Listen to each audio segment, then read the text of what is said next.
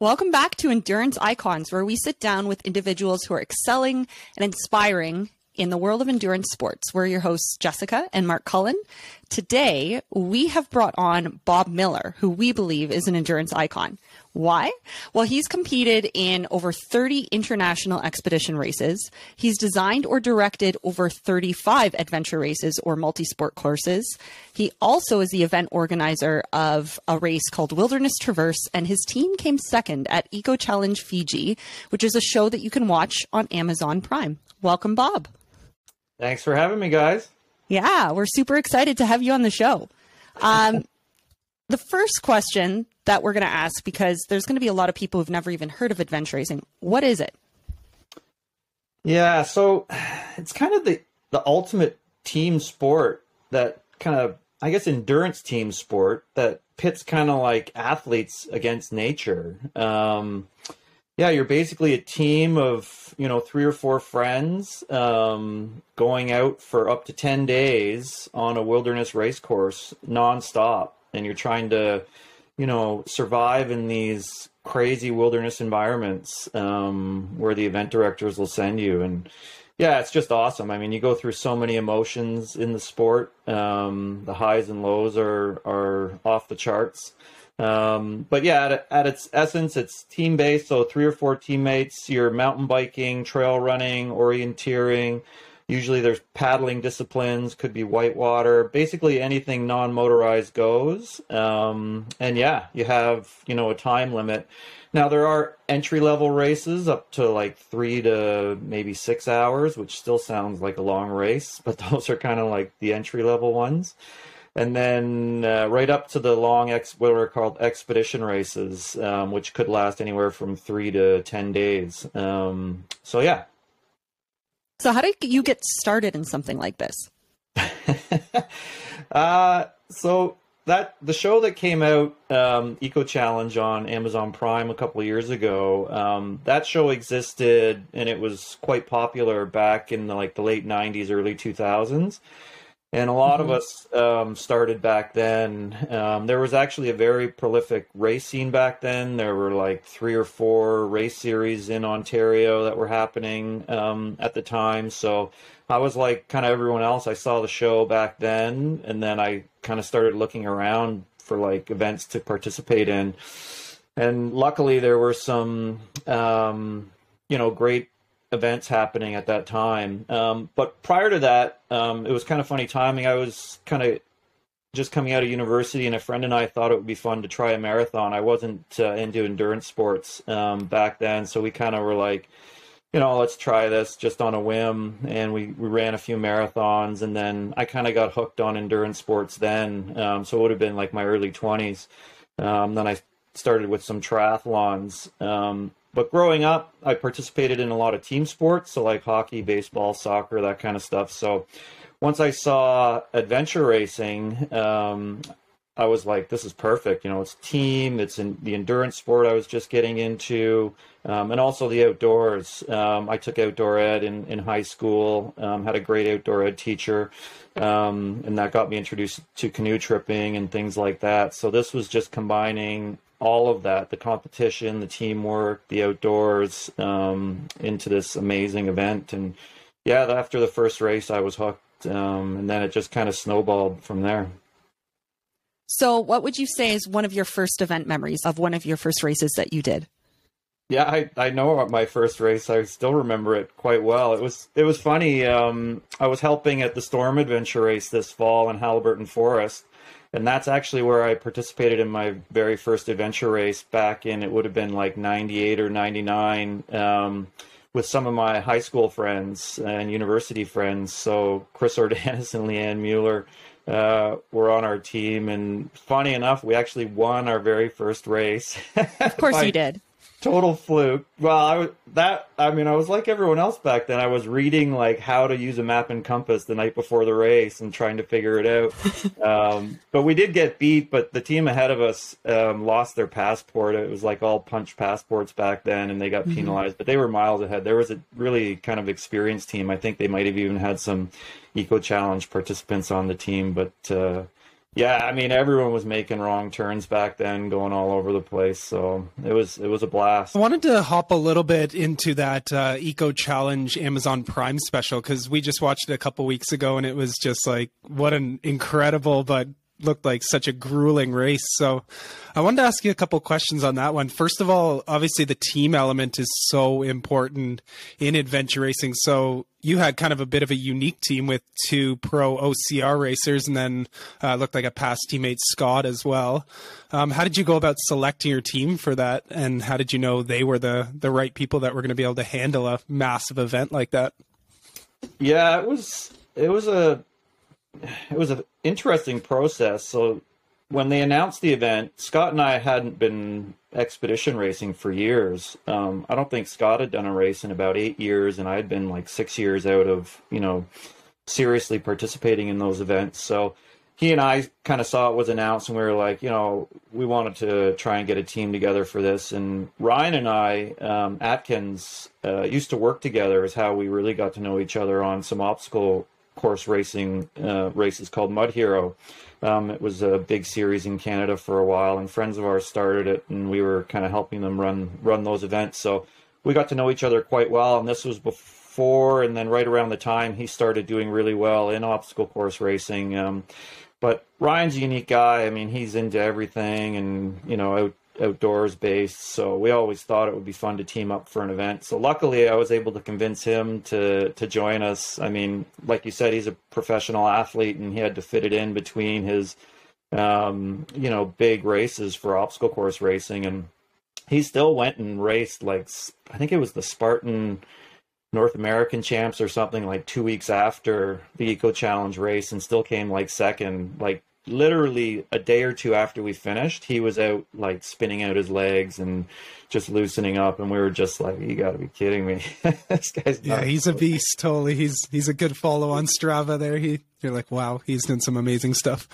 Yeah, so that's how we got Ryan. And then the female was tricky. We were kind of searching. We had tried training with one girl and it didn't work out, and then Ryan had suggested Rhea from obstacle course racing, and we did a training weekend with her.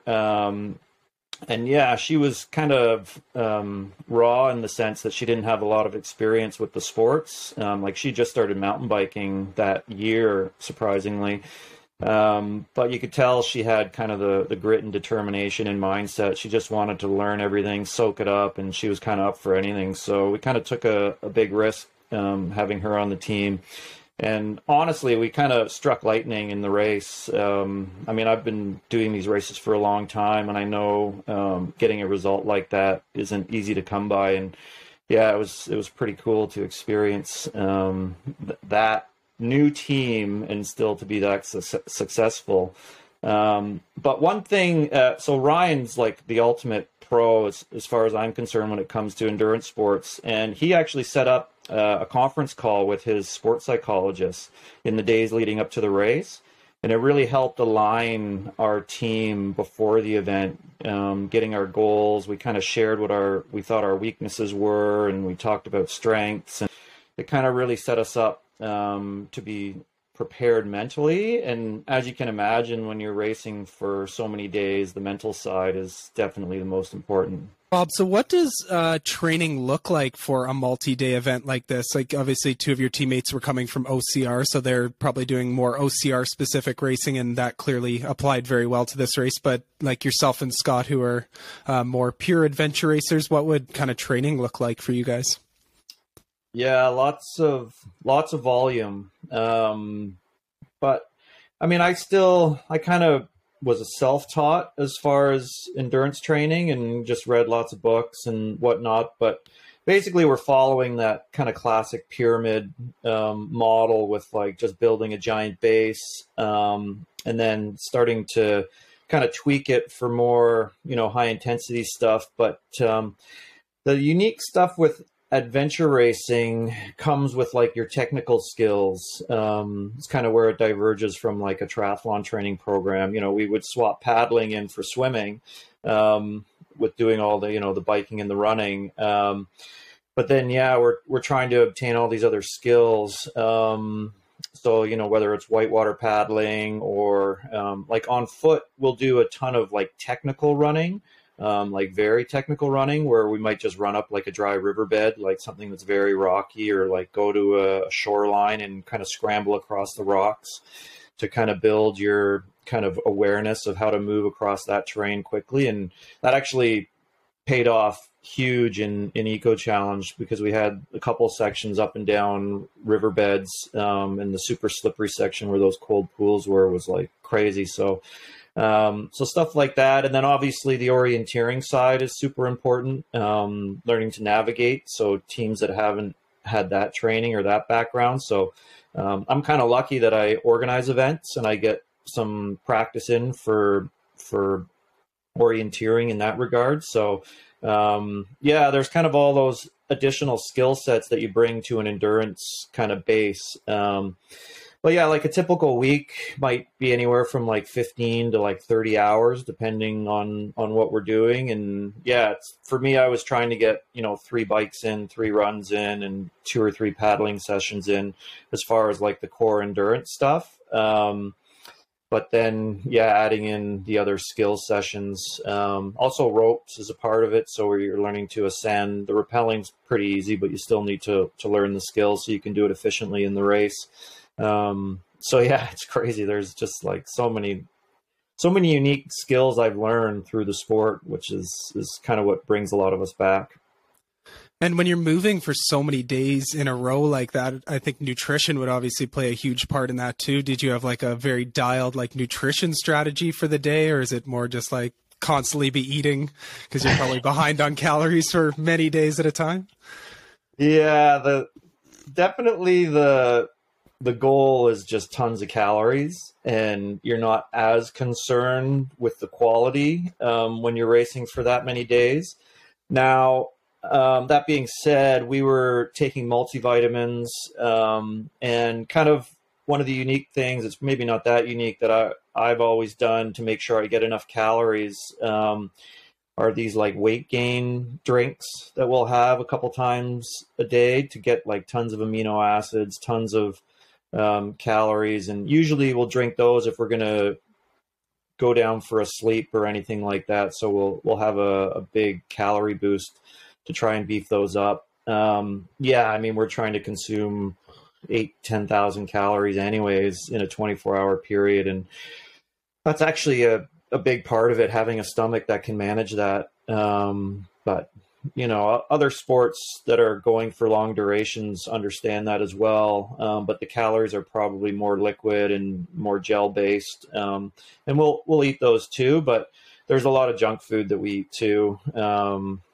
Candy bars, chips, pretzels, like all sorts of random things. Baby food's a funny one that people find amusing because it's easy on your stomach. If you have a funky stomach, we'll eat like powdered baby food and things like that. So all sorts of bizarre things.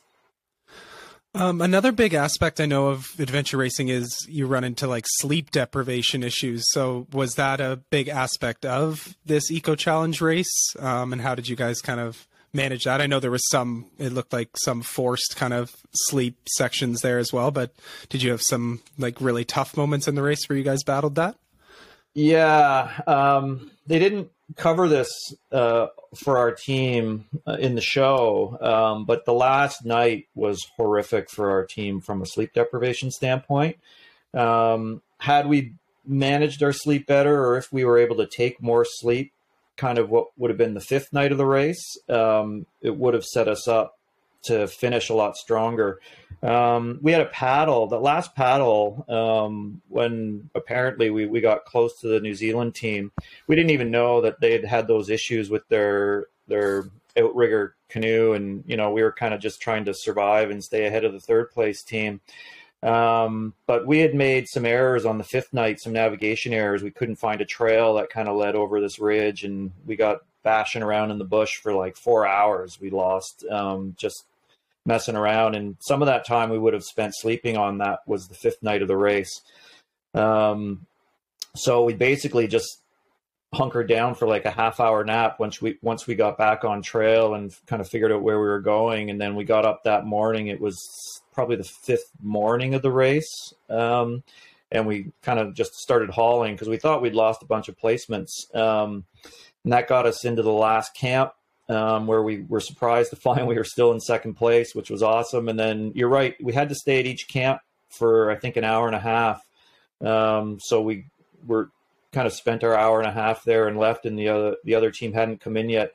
But we also knew at that point we'd lost because we'd seen the New Zealand team earlier that night. And then by the time we got there, I think we were like 4 hours behind. So anyways, we got out onto what was the last section of the race. That's when we got our maps, and we kind of realized there was about 18 hours left.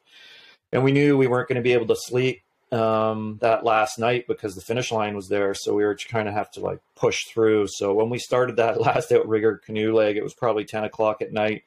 And we were just dying to stay awake. We were trying everything. We had like coffee drinks and caffeine pills and singing songs and doing trivia. But I think I must have fallen asleep hundreds of times paddling and almost falling into the water. And then you kind of shock yourself awake. It's like the worst feeling in racing, because you're stressed trying to get the race done, and teams are around you, but you just can't hold it together because you're so tired. But yeah, so that paddle normally might have taken us only like 6 hours, but because of the sleep deprivation, we were like 9 hours to do that paddle, which was just brutal for us to get through that. But yeah, as far as the race as a whole goes, yeah, they had those mandatory stops. I think they might have been 3 hours. I can't remember. It was 90 minutes or 3 hours, but no, sorry. You actually had to take 4 blocks of 3 hours. This is in addition to the stops at the camps.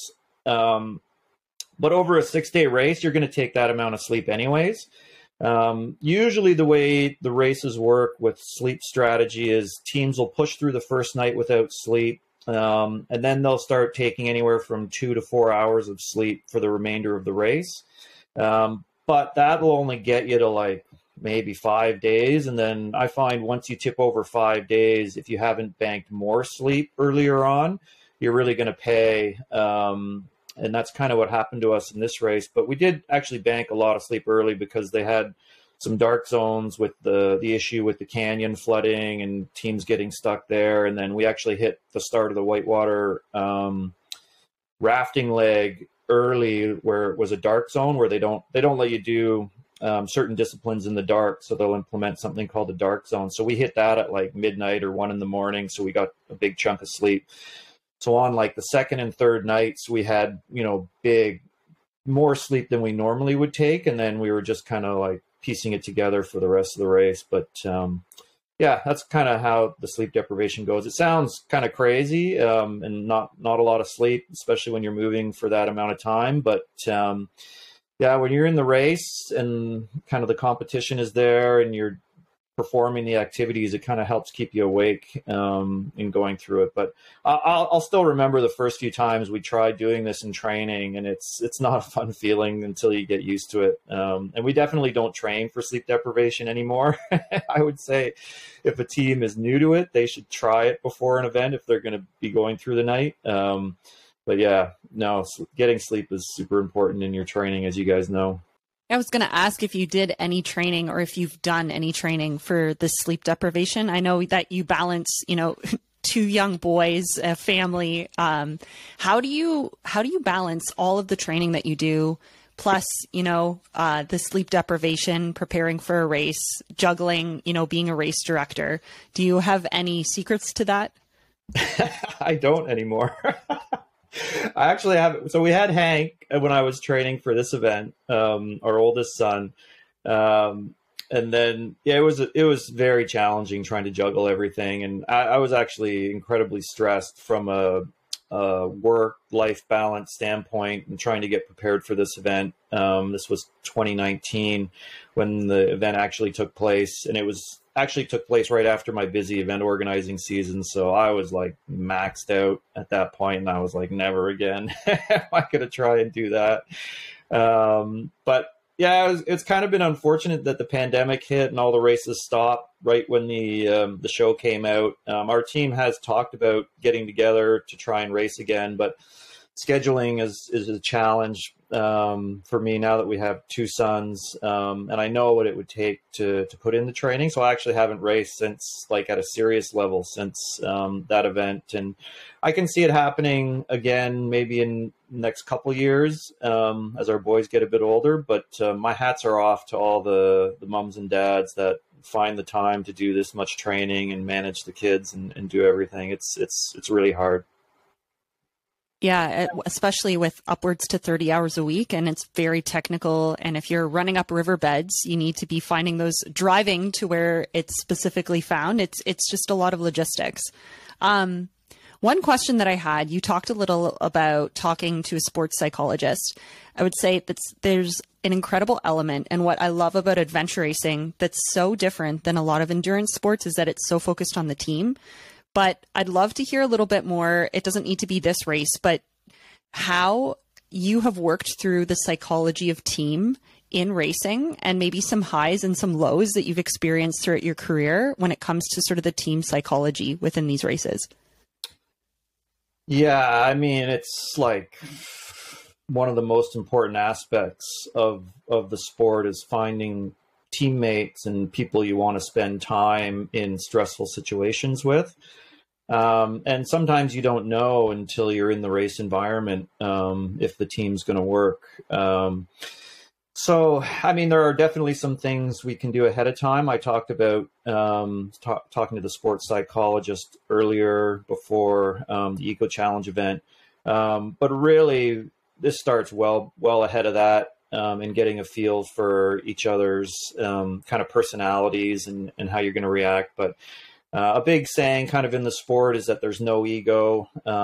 This is really hard for a lot of people, is to let go of their ego, especially in a race. If you're the one that's suffering and maybe holding the team back, it's hard to speak up and ask for help. We struggle with that. Everyone struggles with that in their daily lives. You know, when you need help, you got to ask for it. And it really comes through in this setting. So having no ego, and I mean, from an endurance racing standpoint, you can probably understand if you're starting to suffer and you don't say anything, and then you let it go further and further, you're just kind of digging yourself further into a hole, and it's going to take longer to get yourself back kind of to a level that you can kind of contribute to the team again. So we kind of have some rules around that on our teams, where basically if someone offers you help, so your teammates are going to notice if you're struggling as well, but if someone offers you help, you're not allowed to say no. You have to either like give up your pack or take a tow line or something like that. So that's a great rule, and it'll help alleviate a lot of arguments on race courses. And because usually when people are struggling, you know, they're a little bit not with it mentally, and understanding that they're actually slowing the team down. So that's a big one. Staying positive is huge. Just having a positive outlook, especially when things are going wrong. If someone starts to become negative on a team, they can kind of bring the whole team down.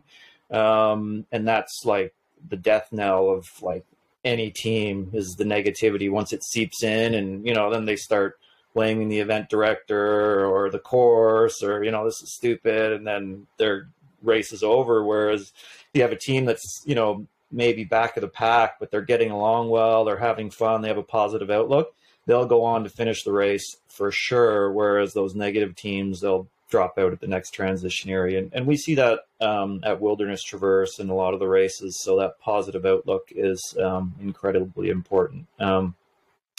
So as far as like highs and lows of teams I've raced with, no one likes to talk about the lows with teammates.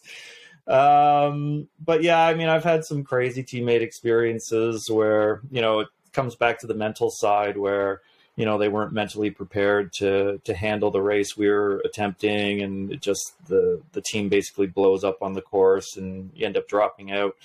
But yeah, then things like Eco Challenge Fiji happen, and you have a new team, you know, an underdog team, and we all come together and it works really well. And that's just like, that's kind of what you're seeking in this sport, is a team that works that well together and then achieves a result like that. So yeah, it was awesome.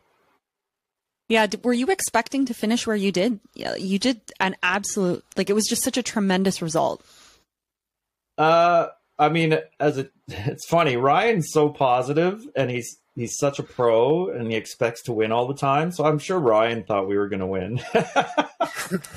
But like, my experience is so deep in these races, and I know like the percentages. Like, I think in all my races, I probably only finished like 75% of them, and then like goes down further if you're looking at podium finishes or other things. So I mean, I was going into it with eyes wide open. I kind of thought maybe like a 10% chance of getting on the podium if everything went well. It was just such a risk with a new team. But yeah, it's kind of where my head was at going into the race. But yeah, everything worked. It was really cool. And I know in teams that you all have rules, and I love your rules that you put in place ahead of time, but that there's a lead navigator, there might be someone who's a pack mule and carrying a lot of the extra weight. What were the rules for the team, and what is traditionally your role in racing? Yeah, this is actually, you touched on something that's very important. They did a study at a university-based study at an old race called Primal Quest that was big in the US for a little bit. And it was on teamwork and team rules and things like that. And they actually found through this study the teams that knew what their roles were and then who the backup for those roles were kind of going into the race ended up faring much better than the teams that didn't have this determined before the race. So yeah, the typical roles are you're going to have your navigator. Like you said, you're going to have your pack horse or your workhorse. You're going to have like your mama bear, someone who's kind of watching out for the team, making sure everyone's healthy. And then you're going to have like your motivator, someone who's making sure that, you're moving at a decent clip. Those are kind of the main roles.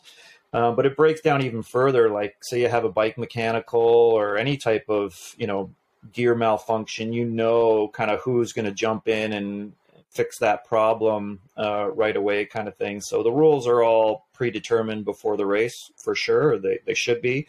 And then we know kind of who's going to back that person up. So my role on the team, I've always been the navigator. So I'm kind of just focused on keeping the team going in the right direction. And that's basically what I'm responsible for. And then in this race, Scott was my backup for navigating. Obviously Ryan was our workhorse. And I'd say Scott was probably managing the mama bear role, where he was kind of making sure everyone was doing okay. But also the unique thing at Eco Challenge, we had a support crew, and that was Wayne Leake, and he was also performing that role, making sure we were all looked after when we came into the camps. But yeah, that was kind of the rules and how they played out in that event and kind of how they jive for adventure racing. So when you put all of these together and all your different roles and sort of the highs and lows, what would you say is your most memorable or like a specific moment that you're most proud of in all of your adventure racing? That's a funny one. I mean, the Eco Challenge result was quite memorable. That's probably one of the best results I've also had. So that was pretty cool.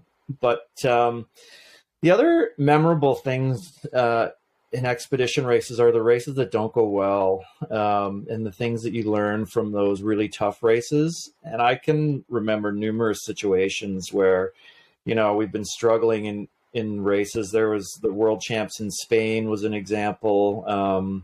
It was just like a brutal race for me from a navigation standpoint. We just seemed to make wrong turns all over the place, and I couldn't make reason for why it was happening.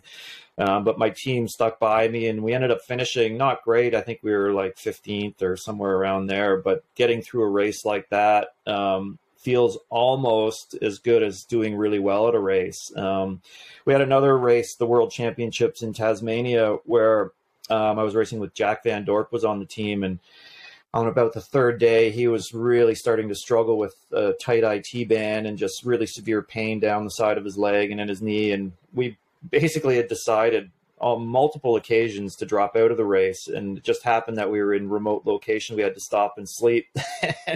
We would get up and we'd kind of convince him, or not really convince him. He was kind of willing to go. He was like, okay, I can try another leg kind of thing. And this went on for like 3 more days, and finishing that race again, it was like, 12th, 13th, 14th.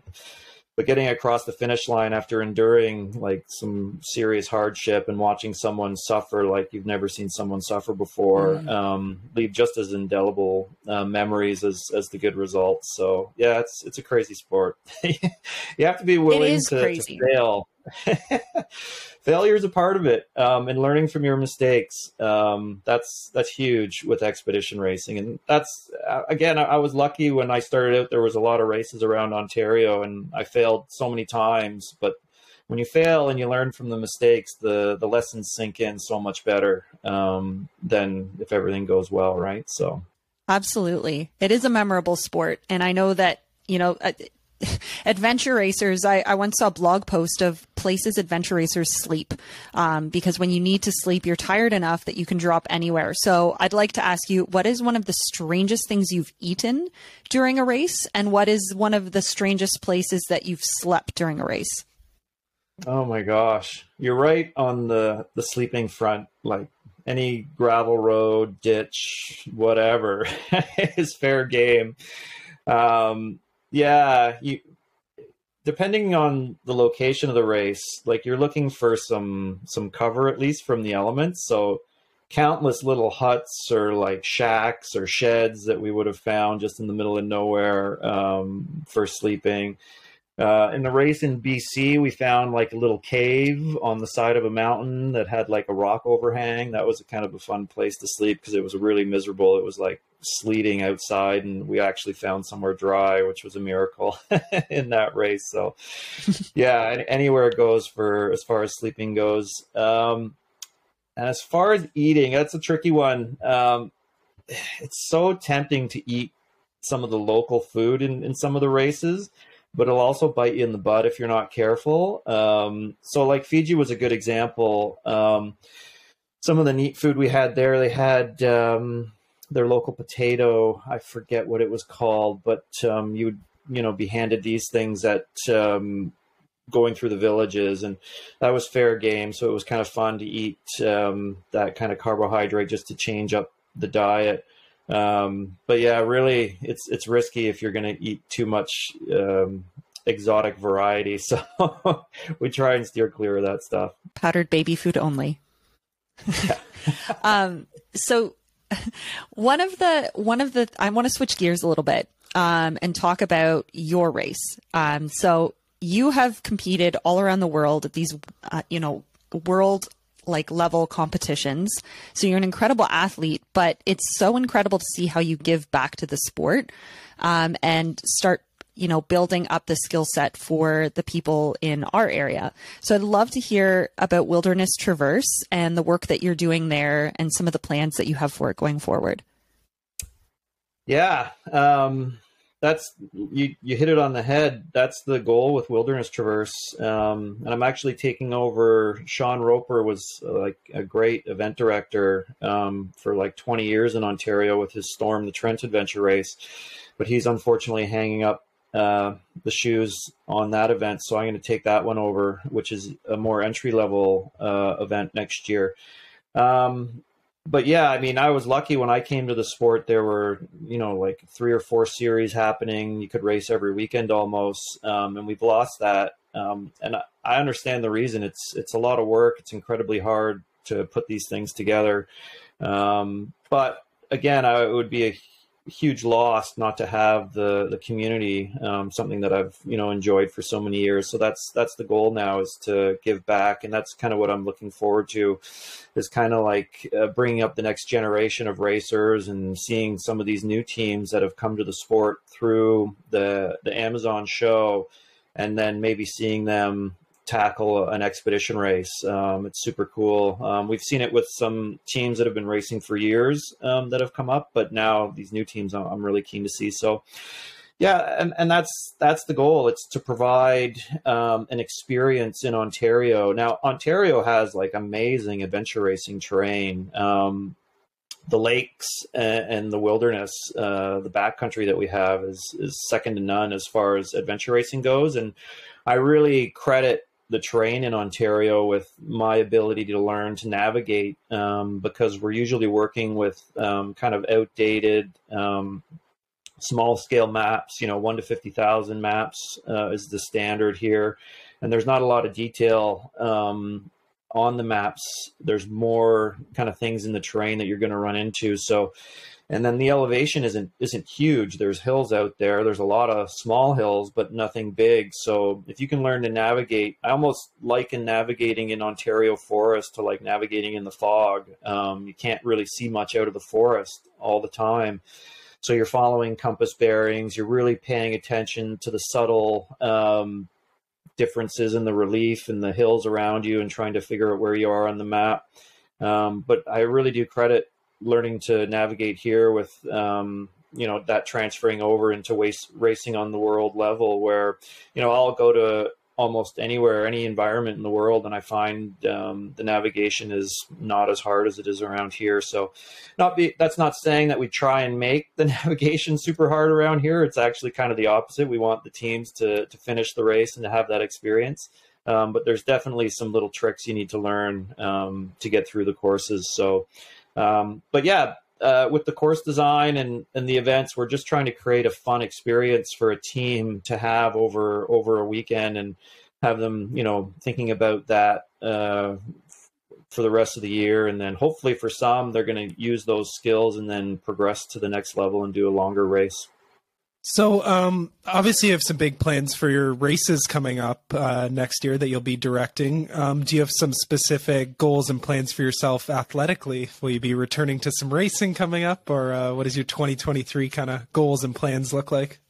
I actually, right now, I don't have any plans for racing. Our team was discussing the World Champs. Looks like it's going to be amazing next year in South Africa. There's some really experienced event directors going to be hosting, and it looks like it's going to be probably the largest field ever in expedition adventure racing. So it's pretty tempting. My problem is it comes right on the end of my event directing season, and I can't put myself through that stress again. So I don't have any plans for any big races. We keep ourselves busy with a lot of local challenges. We're going to probably go and run the La Cloche Trail, the loop around Killarney Provincial Park. It's like a classic, really hard endurance run. It's 80 kilometers, which, it's not terrible from an ultra distance perspective, but it's like one of the most technical trails you'll find anywhere in the world. It's just relentless. So I often tell people if they can kind of hike around that trail in 24 hours or less, they're more than capable of finishing Wilderness Traverse or some of these other events. So that's kind of like a spring classic thing that we like to train for, my wife and I, and some other friends. But really just adventures like that are kind of what I have on tap. So no big racing plans yet. I think maybe once our kids get a bit older and we're in a bit better place as far as time management goes, I might look at doing more international racing again. Amazing. So we have a couple questions we like to kind of finish off with to ask all of our guests. So first one kind of comes up. This is called the Endurance Icons podcast. So obviously these guests have got to a very high level in their sport, and that takes some serious skills and characteristics to be able to get to that level. So if we were to ask you, what is Bob Miller's secret weapon? Yeah. I mean, we've talked about it a lot. I think it's the mental side. Just for whatever reason, I've never, like, the giving up part of me just won't do it. And this sport's made me realize that's a secret weapon that I have. I never really maybe realized it when I was younger playing hockey or other sports, but I was always that like dogged, determined kid. I wasn't the biggest kid, but I didn't care. I'd go and try and hammer it out. But yeah, it was perfect for this sport. So that mental side of never giving up and just always wanting to grind and get it done is probably the secret weapon for adventure racing for sure. And if you had any advice for a new athlete, someone who's been considering adventure racing and, looking up your races, and with, Storm the Trent getting added to your roster, what's your advice to either brand new or aspiring adventure racers? Yeah, I mean, you just got to jump in. That's the key right there is, sign up for one of the challenges, and then kind of all the cards will fall into place after you sign up, because then you got to kind of make it happen. But yeah, and you've got to just get some experience. There's actually books written on this now. There's a lot of material you can find online for how to train and prepare for the events. But yeah, you just got to jump in. And if you're still hesitant, come out and volunteer. We're always looking for volunteers, and that'll give you a better idea of what's involved. The sport can seem intimidating for sure, but I think once you attend one of the races, it really will open your eyes, and you'll see that it's, just normal people out having fun on the weekend, and enjoying the outdoors. I love it. Who is your endurance icon, Bob? It's probably the early, like the people that I've looked up to most are like the early expedition racers, kind of when I was coming into the sport and they were winning the events. So like Eco Internet was a big team back then for North America, with like Ian Adamson, John Howard, Robert Nagel, those kind of guys, Robin Benincasa. It was cool watching them succeed and, doing what I thought were these superhuman things. So those early racers. Mike Closer is also someone I looked up to. He actually was at Eco Challenge Fiji as well, still racing in his 50s.